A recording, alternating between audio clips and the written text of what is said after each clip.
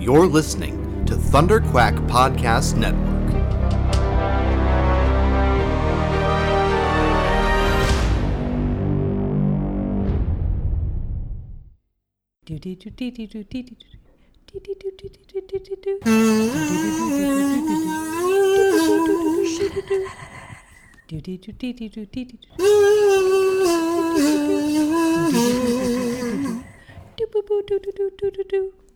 I'm Courtney. I'm Alison. And we're Courtney and Alison, and this is the Double X-Files, a podcast that is sometimes about the X-Files. Today, Alison, it's going to be about the Lorax? I love the Lorax, that sweet little furry dude. He speaks for the trees. He does, because the trees have no mouths to speak with their knees. I don't remember how the book goes. Well, I know how it goes. He makes a murder.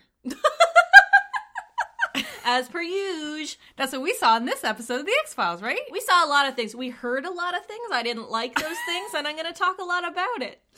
The mud sounds specifically. Oh, for me, the dialogue. Oh. Now you have 3 pages of notes? 3.5.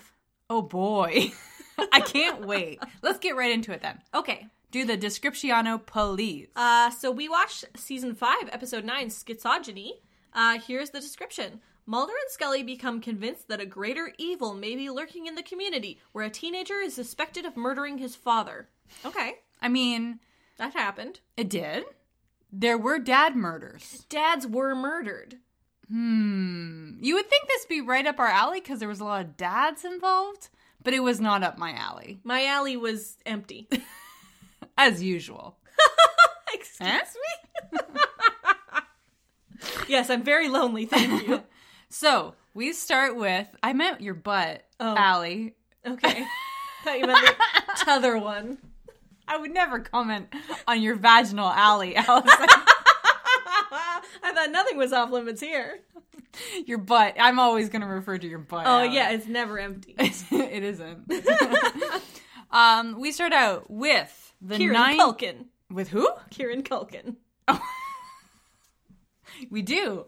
And he is playing video games? Yeah. Maybe Doom? No, that wasn't Doom. No? I didn't recognize it. It looked like monsters and you shoot guys. So it's Doom. On Mars. Maybe he's playing Wolfenstein.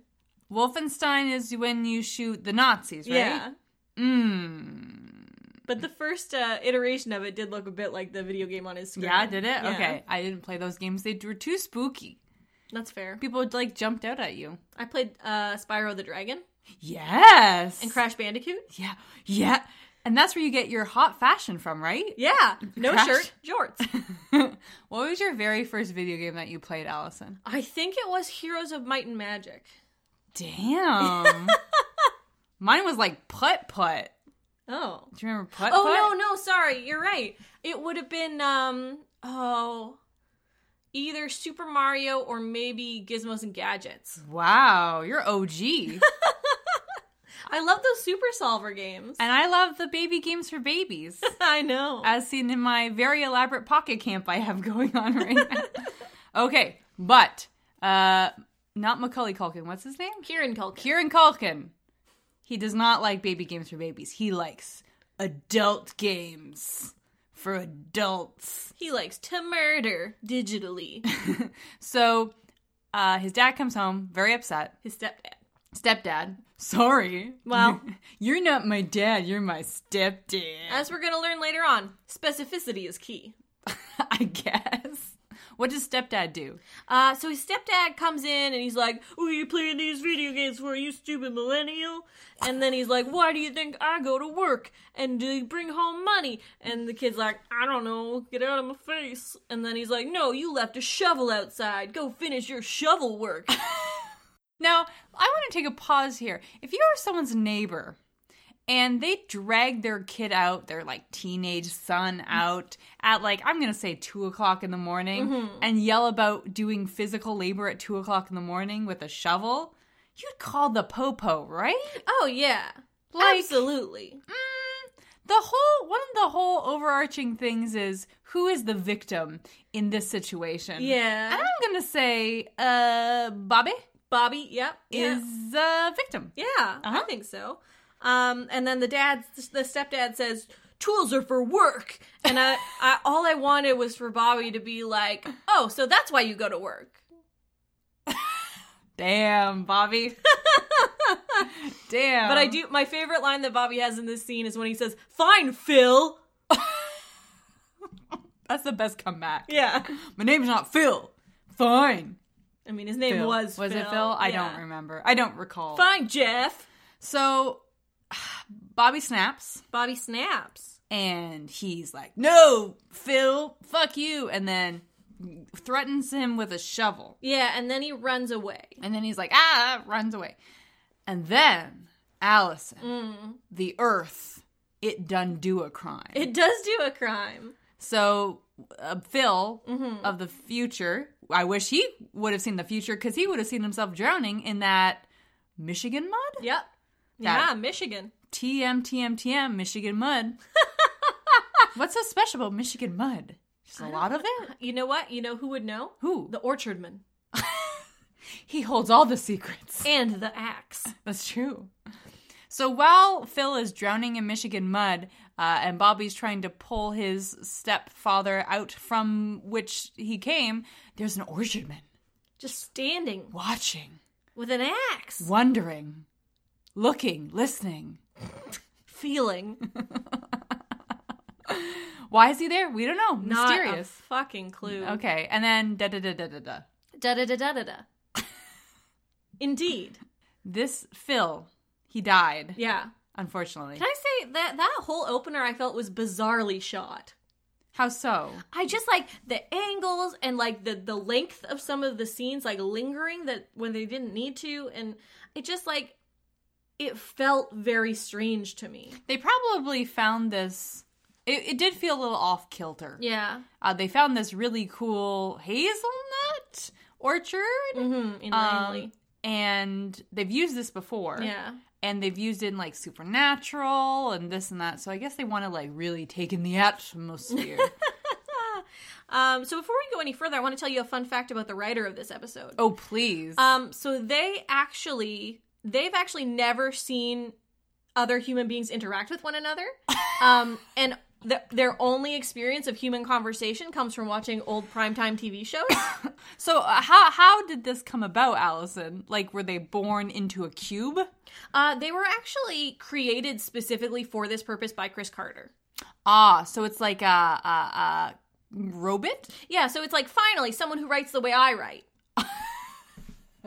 I'm going to create a robot son to write like me, Chris Carter. In truth, this episode was written by two junior staff writers who, prior to being junior staff writers, held positions on the show that were not writing related. I wonder what they did. I don't know. But this episode went through a shit ton of rewrites and basically had like a bunch of different people's hands on it. I bet you one of them was that his job was just to rub David Duchovny's feet after a shoot. Yeah. So he just really wanted some revenge. But yeah, no matter how many rewrites this went through, the dialogue is just literally the worst I've ever seen in an X-Files episode. Wow. I can't wait till you pull out some of those real good nugs. Oh yeah, we're going to talk about it in depth. But right now we're in a morgue. Yes. And Scully is pulling out like 8 pounds of muds. Yeah, and Mulder makes a joke about mud pie that I did not understand. Because maybe he ate a pie, but it was mud. An 8-pound pie, Mulder? Really? Now, I had a really weird flashback, and I'm going to talk about this. I'm going to say childhood conspiracy theory. Okay. Because I want to see if, like all childhood conspiracy theories, somehow it got across North America. Okay. Did you ever hear of a rumor when you were maybe in middle school that a celebrity fainted and got their stomach pumped and it had 8 pounds of jizz in it?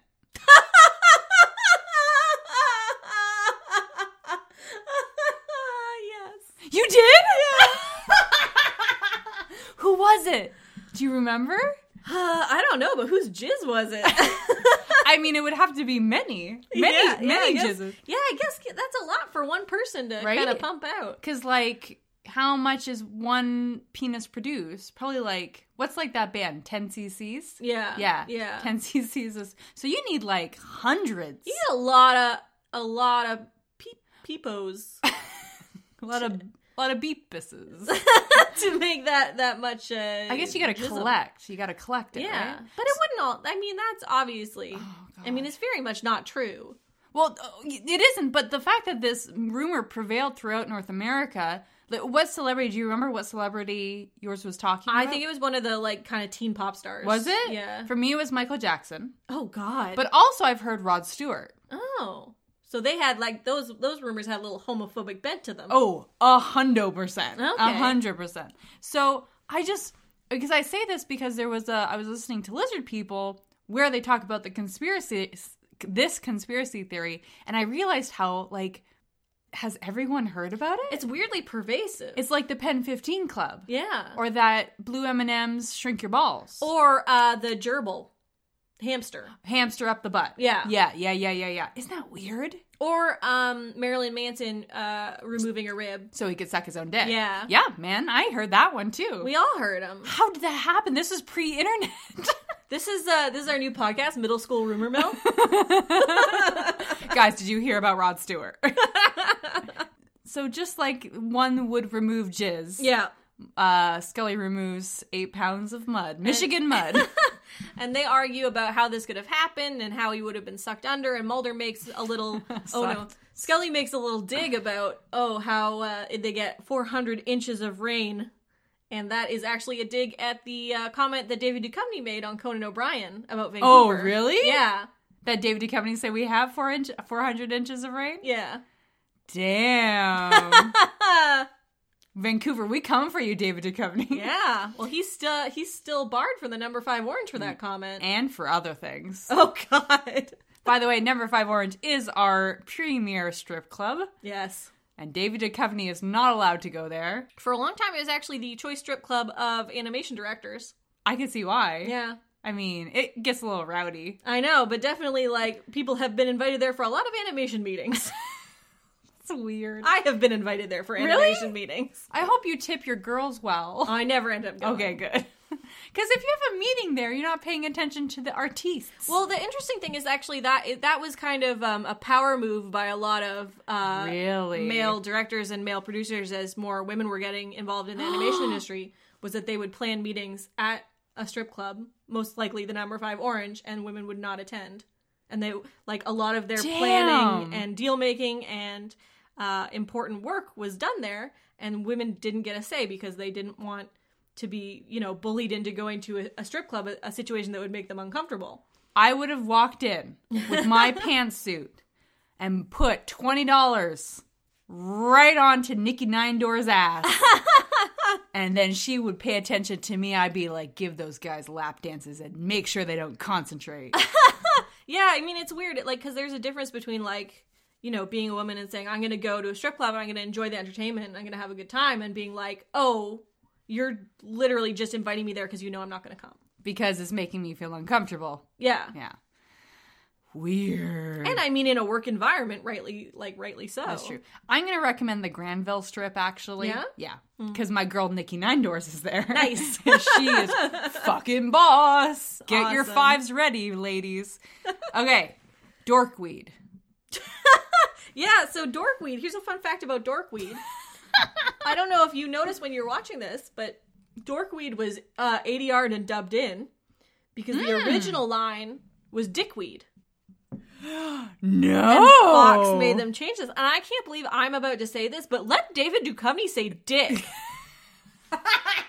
Let Fox Mulder say dick. Let Fox Mulder say dick. What? And now I actually have a little experience with this issue, Courtney.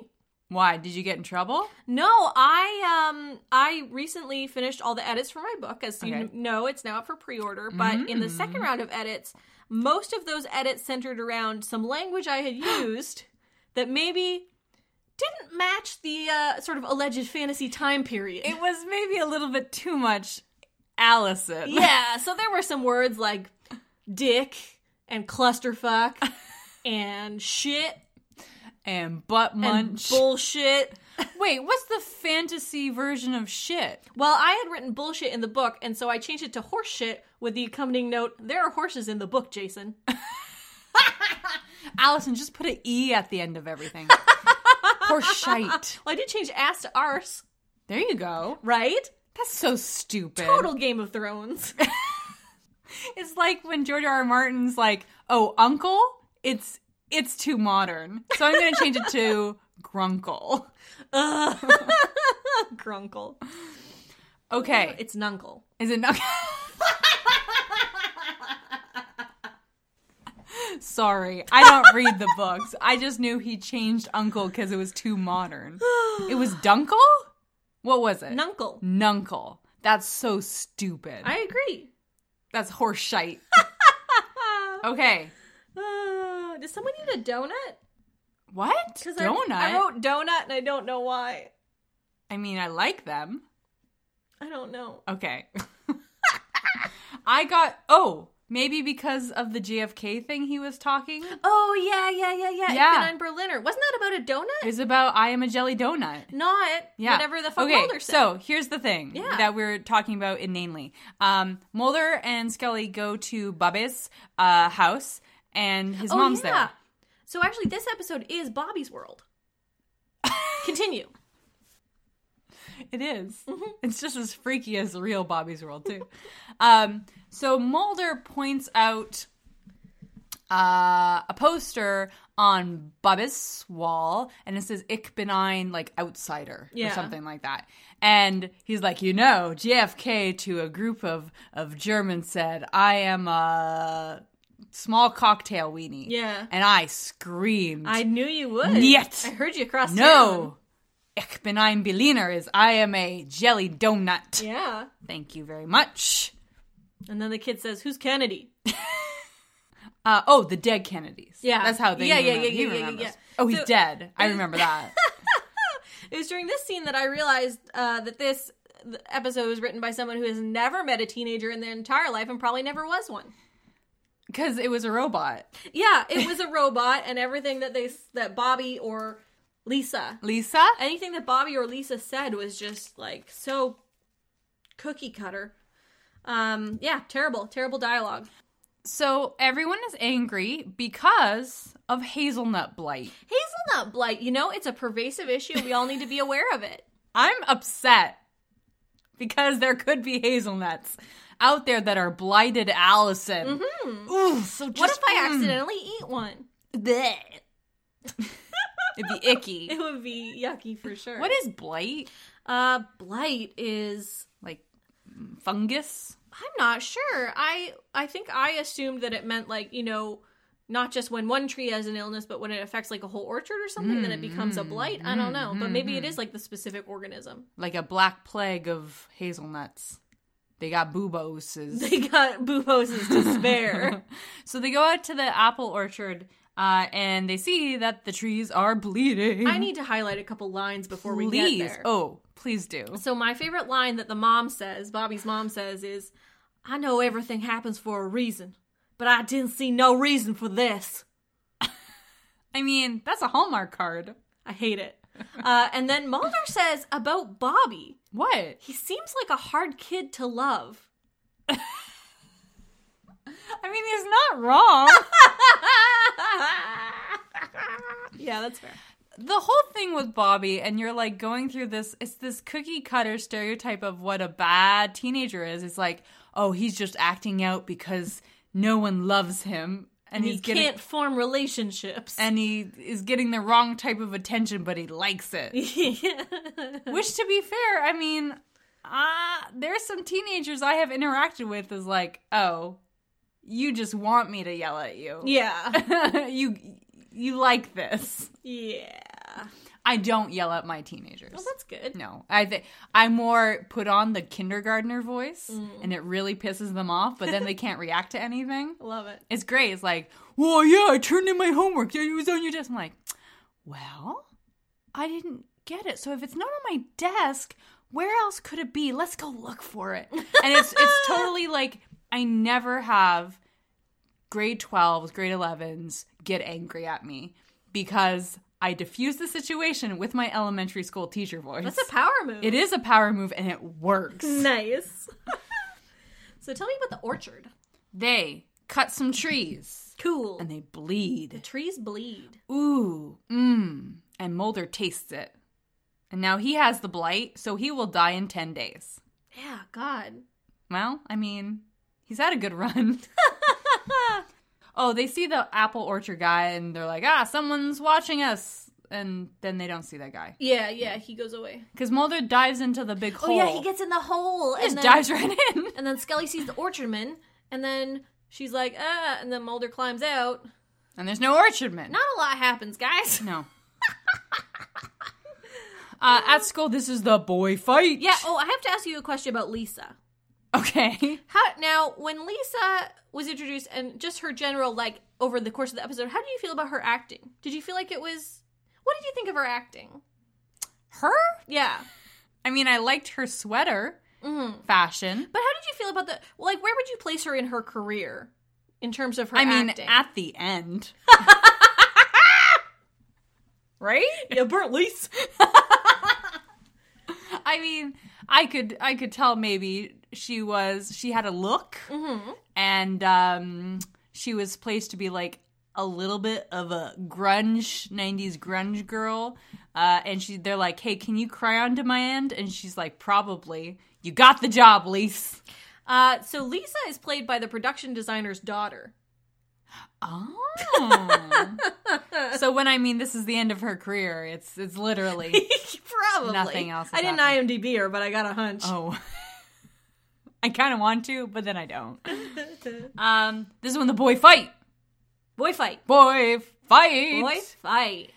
Bobby. Bobby's real world. Creepy. Yeah. Oh God. She got a real vibe about him.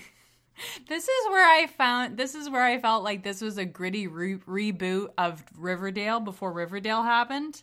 And this is Jughead. Oh, yeah. Oh, my God. It's pre-Jughead.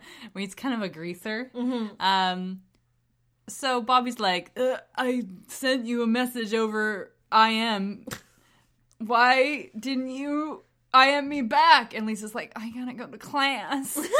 And he's like, I've killed a man, Lisa. Lisa, I've killed a man. Lisa, you're tearing me apart. Bobby also grew up to star in The Room. Yeah, I did feel like this was written by Tommy Wiseau, so I think it all comes together. Bobby was Tommy Wiseau-esque, wasn't he? The hair. This is the original The Room. Ooh, boy. So, and then I want to say there's these bullies that kind of slam Bobby away from Lisa. Are they just like, hey, Lisa's a really nice gal. Why the fuck are you bothering her and creeping on her? She doesn't want to talk to you, leave you alone. Basically. Yeah, I think that's the case. He's like, this isn't a toxic masculinity thing. This is like, stop harassing women, Bobby. Bobby? So then there was a boy fight. There was a boy fight, yeah. And then Bobby's like, I murdered a man. And everyone's like, we know. He's like, okay. Do you think Bobby said it as his like, I am like messenger, like sign out? Yeah, dad murderer. Dad murderer 420. Nice. This is when Mulder and Scully go to see the counselor. Yes. Oh, God. This drove me crazy. Why don't you take this one then? Ironically. So the counselor is this woman named Karen, and she counsels these teens through their issues. Yes, she ends up being a villain. But, like, everything that she says from a counselor's perspective makes no sense. Like, she talks about how Bobby's stepdad, like, is locked in the basement. And I know the answers to the questions that I'm asking because of the end of the episode, but I have to ask them anyways. It's like, why would Mulder and Scully not say, it is your responsibility to report that abuse? You need to report this abuse. Like, you absolutely have to. And she's like, well, my job is to, teach them to stand up against it. And it's like, no, that's not your job. Absolutely. You are a terrible counselor. That's how people get killed, Karen. Essentially, Karen, and obviously, like, Bobby, the abuse that she's saying happened to Bobby didn't happen to Bobby. It happened to her.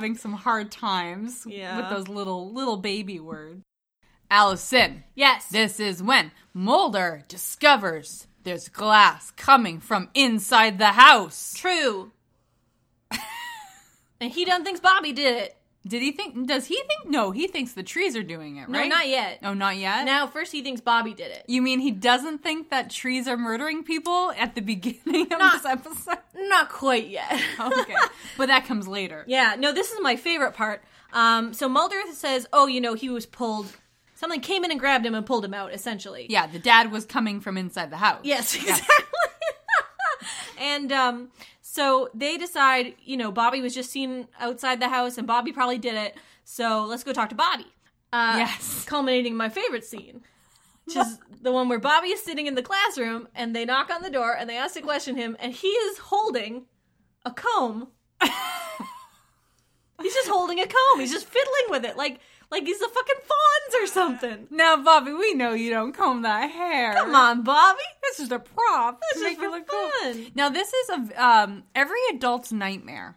Yeah. And a lot of actually teachers don't know how to handle this. By the way, teenagers, if you want to piss off your teacher, is just the teacher asks you to do something and you say, no, I don't give a shit. Yeah. You can't make me. That's pretty much my attitude for everything in life. So, and it's funny because Scully does the same thing. He's like, I don't care if you embarrass me. Yeah. Go ahead. You think I have any pride left to lose? Have you seen me? And adults, I'm going to give you a hint. The way to combat that is to pretend you don't care even more than the teenager. It's true. So what would you have done as Scully in that situation? So I'm like, okay, we're going to investigate you for murder. If you want to sit in the class, that's cool. You can sit in the back of the class. We'll wait for you out here. Okay. So Scully questions Bobby. Yes. And it was at this point that my participation in this episode turned into a 3D experience. Ooh. Because she's, holding his wrists and touching him, and he's so greasy, and he's wearing his leather jacket. And at this exact point, my cat, who was curled up next to me, farted. And the smell was exactly the smell that I imagined would have been in Scully's nose at that time. I was like, yes, this is how Bobby smells. Digested lobster, wet cat food. Yes. I was like, this just became a whole experience. So it's smell-o-vision, man. Yeah, it was really upsetting. It was viscerally upsetting. Mm-hmm. No. Blah, blah, blah, blah. The smell I imagine. Have you ever had a cast? No. Because you've never broken any bones, right? No, just concussions. Okay. Oh, just concussions. When you break a bone, you get a cast. Way back when, you weren't supposed to get those casts in the water. Mm-hmm. And so when you take your cast off, you have, I'm going to say, a centimeter of dead skin. Because you know how you shed dead skin like every second, right? Uh-huh. Think about all that dead skin has been trapped for a couple months. Mm-hmm. So when you take off the cast, it sloughs off. And the smell, it's like belly button smell times 15. I hate it. Oh boy. I'm upset. When I broke my hand, there was a little like crack like in between my two fingers, where if I opened up my two fingers, I could smell what was brewing in there. Oh, no. It was very bad. And that's how I imagine what happened to this teenager. I'm so upset now. Well, I hope you never break anything. Well. Oh, yeah. I hope you never have a cast. Yeah, thank you. Oh, man. Okay, so they find a sliver in the dead man's neck. A tree sliver. Tree sliver. Mulder finds a tree sliver. And this is when Mulder thinks a tree done did the murder. He thinks the tree did it. And so they go out to the tree outside of Lisa's house. Wait, you forget my favorite part. Oh, please, what is it? So Mulder appears when Scully is interviewing Bobby, and Mulder's holding a bag. Uh-huh. And then Bobby's like, "What's that?" And Mulder holds it up and then gestures to the word, and he says, "Evidence." That was very good. It was very good. I did like that. And I think it was because Mr. David Duchovny, did not deliver the line very well, and that's why it was so good. I think what I liked about it is that he didn't deliver the line as Mulder so much as he delivered it as David Duchovny. Evidence. So now Mulder thinks the trees did it. Yeah. Okay. So they go to the trees, right? Mulder climbs up the tree, and while Mulder's up the tree, a man arrives. The orchardman. And Scully says, "Hello, what are you doing here?" And he says, "I take care of the trees." I am the Lorax. So this is the gritty reboot of the Lorax. Yeah, where the Lorax is an orchardman with an axe and a heavy Eastern European accent. And he is like, this character is like a mystical Eastern European man. Yeah. Like, it's very much the Eastern European version of the mystical black man. It is. Yeah. It is. Or even worse, indigenous people. Yeah, absolutely. It's like he just shows up. He's like, "I know everything." You know what? Chris Carter's like, "Oh, we could put an indigenous actor in here. That might be too much. So let's just put a Polish guy in there. Yeah. But They're mystical. He says, I take care of the trees. And Scully's like, what's going on? He's like, this happened 20 years ago. Why would it, what caused this? And he says, a very bad man. A very bad man. By the name of Chris Carter. He did this. He did this to all of us. We are all cursed. And the Orchard Man looks into, like, breaks the fourth wall and looks into our eyes, the viewers, and he's like, you are cursed now. And that's what happened to us. And that's what happened to us. So we're double cursed now. Orchardman, why didn't we listen to you? And then they axe the tree open and starts bleeding. Yeah. This is when things get buck wild for our girl Lisa. And our human Alison. And our human eyes and ears. Yes. So Lisa, gosh, she hears arguing. And she's like, okay, weird. There's two voices. Yeah. And then she sees her pal Karen kind of leave. Uh-huh. And then Lisa ventures out into the basement? Yeah. Where there's mud. Lots of mud. That good old Michigan mud. And then she finds a dead body. Yep. And she doesn't be like, oh, what? She just like lukewarm, I would say. Turns and then gets locked in the basement. And then she just kind of hangs out. She's like, okay, this is my life now. And this is when Mulder and Scully do a crime. Oh yeah, Mulder does a grave crime. So he digs up Lisa, Karen's dad, and here's the thing. You can't just dig a motherfucker up. I mean, they're FBI, Alison. Well, it doesn't matter, because Scully says, well, we don't have a court order, so this is going to be inadmissible. Just because you're an FBI agent doesn't mean you can dig up a body without a court order. I mean, Mulder took out his gun and pointed it at people, so... And this is not legal. This is grave robbing. They are robbing a grave. There's nothing to rob, but that's beside the point. Alison, they're just opening up a grave. You cannot dig a motherfucker up. Why is that a crime? What? Why can't I just dig a hole and see... And if you just hit a body, like, more's the better, lucky for you? And, like... Why can't you just dig a hole in a cemetery? Like, what am I hurting? I just open up and see, I want to see what's inside. The people who are related to that? What if they're all gone? They don't know. Well, I'll cover it up. Oh, God. All I'm going to say to this, Courtney, is you cannot dig a motherfucker up. Okay. Well... You can't do it. I have some work to do afterwards. Yes. I gotta clean up my trail. Oh, boy. This is where it really starts to fall apart. Oh, They find roots. They just find roots inside. The roots, yeah. So this Mulder is like, I don't care if it's admissible in court. I know that the guy's missing, and I just want to show you, Scully, so you believe me? Is that the thing that he's doing? Yeah, I think he knows what they're going to find, and he's just showboating at this point. He's like, look, the trees did the crime. I know. I can prove it. This is when, Alison, we get my favorite character, the good aunt. Oh, God. The Barb, if you will. Yeah, absolutely, the Barb. She is wonderful. I love her. Yeah. She would feed you apple cider and talk about your girl problems. She's delightful. Oh, God, just a tiny Volvo. She drives up in a tiny Volvo, and she goes to Karen's house, and she's like, hey, I'm here to pick up my beautiful niece.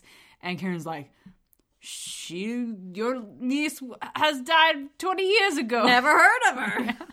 So the good aunt, she leaves, but then she hears Lisa screaming. Screaming? Yeah, shouting from the basement. Shouting, kind of? Like, I mean... Like a weak shout. Give a couple little oomphs there. Give Lisa some espresso. Give me 3 in a row. And then... and then you think this is when Lisa is going to be rescued. But the aunt is hoisted by her own tree petard because she gets impaled in the chest. And then she just, like, the corpse is just there. This is the most buck wild thing to me. I was like, someone has to notice this dead woman is here. And then later when Mulder and Scully come to arrest Karen, they find the body. And it's like, it's been 3 days. Like, maybe that's one of those weird American towns where, like, literally... what is happening next door is none of your GD business. It was around the side of the house. They would have seen it when they would have walked seen up. The guy checking the meters has to step over the aunt like, well, none of my business. I wrote, like, Karen didn't even move the body? No, Alison. Karen's not available right now. No. So Mulder, now that the trees have taken over, Mulder goes back to Bobby. Yeah. And because he goes, well, maybe we didn't ask the right questions. Oh, God, the dialogue. And Mulder literally says, oh, Karen, she made you feel like a victim, but you weren't, were you? Yeah, no, he says that to Bobby. And Bobby's like, well, I'm pretty sure I was emotionally abused. Like, yeah, like there's not nothing going on here. It's not nothing. So it's revealed, Bobby reveals that, what is the manipulation here? What is Karen having them do? Karen is having them say to her what they think their parents would say to, like, what Bobby thinks his stepfather would want to say to him, which is like, you're worthless, you're useless, you're blah, blah, you're a millennial, you're going to spend all your avocado money. And that empowers Karen's rage. Yeah, inside that of empowers her. But what does she... inside dad. You know, the little dad inside all of us. What does she want Bobby and Lisa to do? To stand up to their parents, right? Yeah. Does Karen want Bobby and Lisa to kill their dads, and then they don't, so then Karen has to do it for them? Is that how it works? I have no idea. Okay. Not a clue. Absolutely no indication that is or is not the case. So, what happens next? So, then Karen comes and she tries to get Bobby. Yeah, get him. She tries to get him, and then Bobby's like, no, and he takes off into the woods. Yeah, okay, this is really weird. Karen sees Bobby inside the house. Yeah.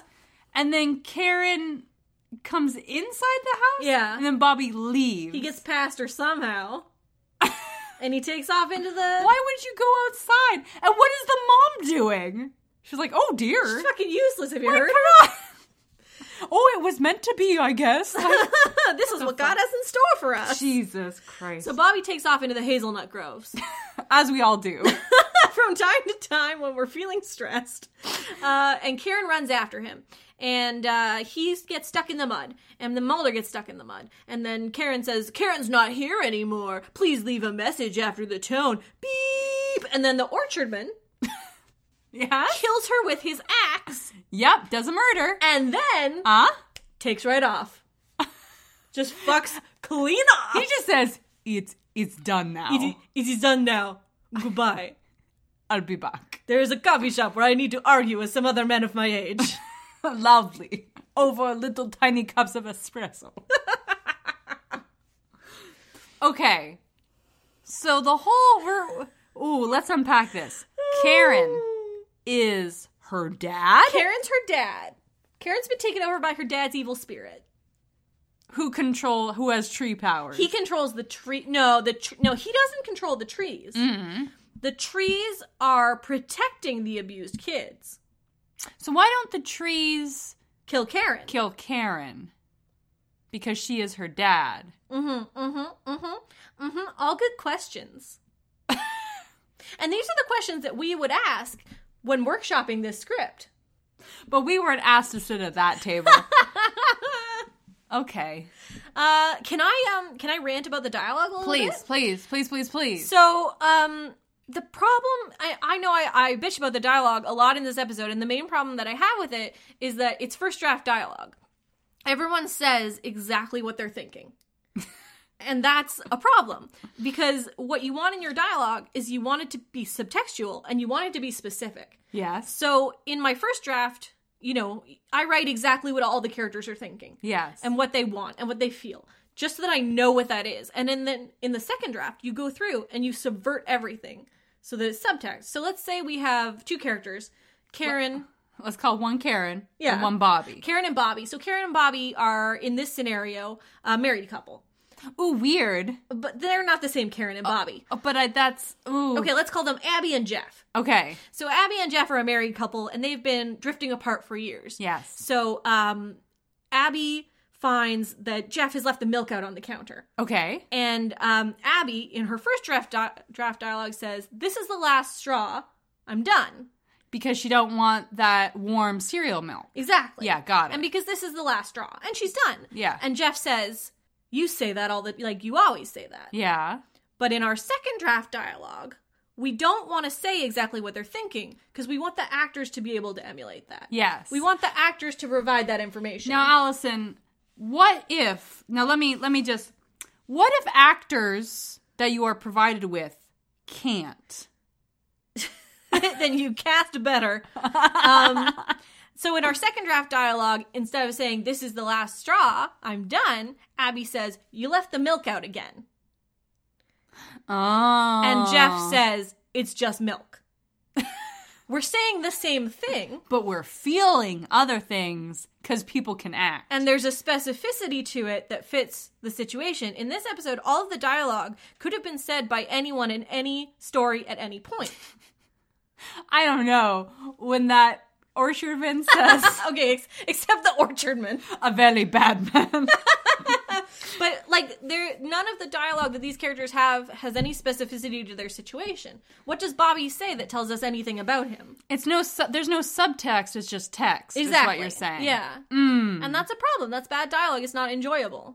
I mean, this is not specific to this episode either, right? Like, this happens all the time. No, there are a lot of, like, sometimes, some episodes have good dialogue. Some episodes have medium dialogue. Some episodes have extremely bad dialogue. Like, sometimes Mulder and Scully talk about things that are specific to them. They talk about sunflower seeds and Samantha, and they talk about Scully's faith, but in this episode, there's none of that. Yeah. Oh, no. No. There is none of that. No, it's just like, my husband's not a bad man. He doesn't hurt Bobby. Well, good thing that our next episode is written by a horror mastermind. Yeah. We'll talk about that later. But first, we should rate this fucker. Let's do it. I rate on a spooky scale. 1 is I will have a great nap. 5 is I will never sleep again. I'm going to give this a 1.75 because those trees. Them scary trees. Spooky trees. I rate on a rage scale. It goes from 1, which means this episode is well written and I enjoyed it and I didn't have to think about how bad it was while I was watching it because I was totally immersed. To Excelsis Day, which is the worst episode we've ever watched. This is a 10. Wow! And this is, you know what? Actually, this marks the first time we've had a 10, not necessarily because it was racist or misogynistic or homophobic or, like, benefited rape culture. This is the first time we've had a 10 because it was just that badly written. That's fresh, wholesale, cut, bad episode. Yeah. Woof. Wow. Uffa duffa. I don't think we've had one of those before. No. Jeez. Usually my 10s are reserved for straight up offensive episodes, but this earns it. Don't get me wrong, there were offensive things in this episode. Oh, the yeah, way yeah. child abuse was handled, the villainization of mental health professionals. Yeah, by the way, at the end we forgot to say that Mulder mentions that this mentally ill woman, she was better off dead. He also says that she was the murderer and the victim. So it was offensive. Yeah, so it was super offensive on multiple levels. And that puts it up there in that range, but just the writing was also so bad.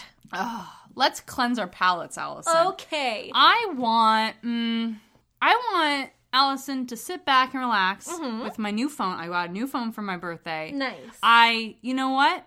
I've finished Pocket Camp. Wait, what? I'm just so good at it. Okay. So I need another mobile game. Oh, you need another video, James. Uh-huh. I think I can help you with that. Yes. Let's do some X-Files news. Let's do it. Let's be naughty. Space Goodness, she looked at me weird. Don't call it a comeback. We've been here for years, rocking our peers, putting saucers in fears. Investigation, overpowering. Over the FBI, we're towering. Mama said beam you up. Okay, so this comes to us from Variety.com. Damn. X-Files Deep State. Alien Invasion Mystery Game on tap for February 2018 release. This article by Todd Spangler. What was the name? It's called X-Files, Deep State. Okay.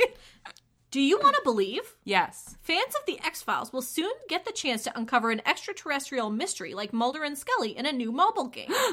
The X-Files, Deep State mystery investigation puzzle game is slated for release in February 2018, coinciding with season 11 of the TV series.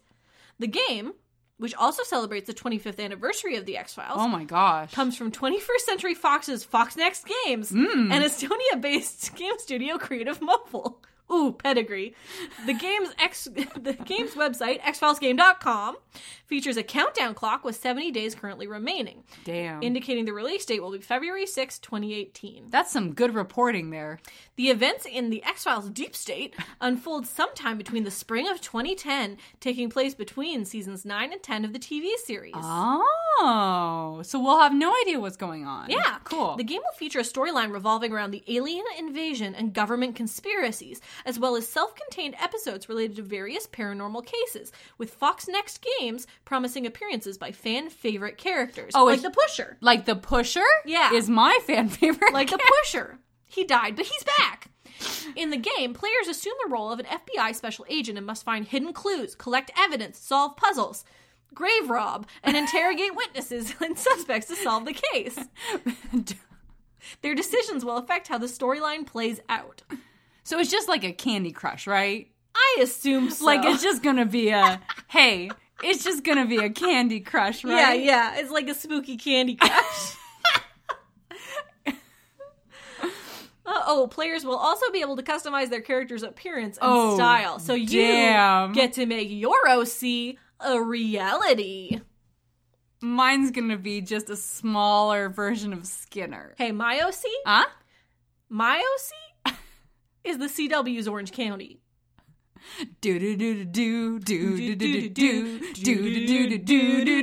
Season 4 was the best.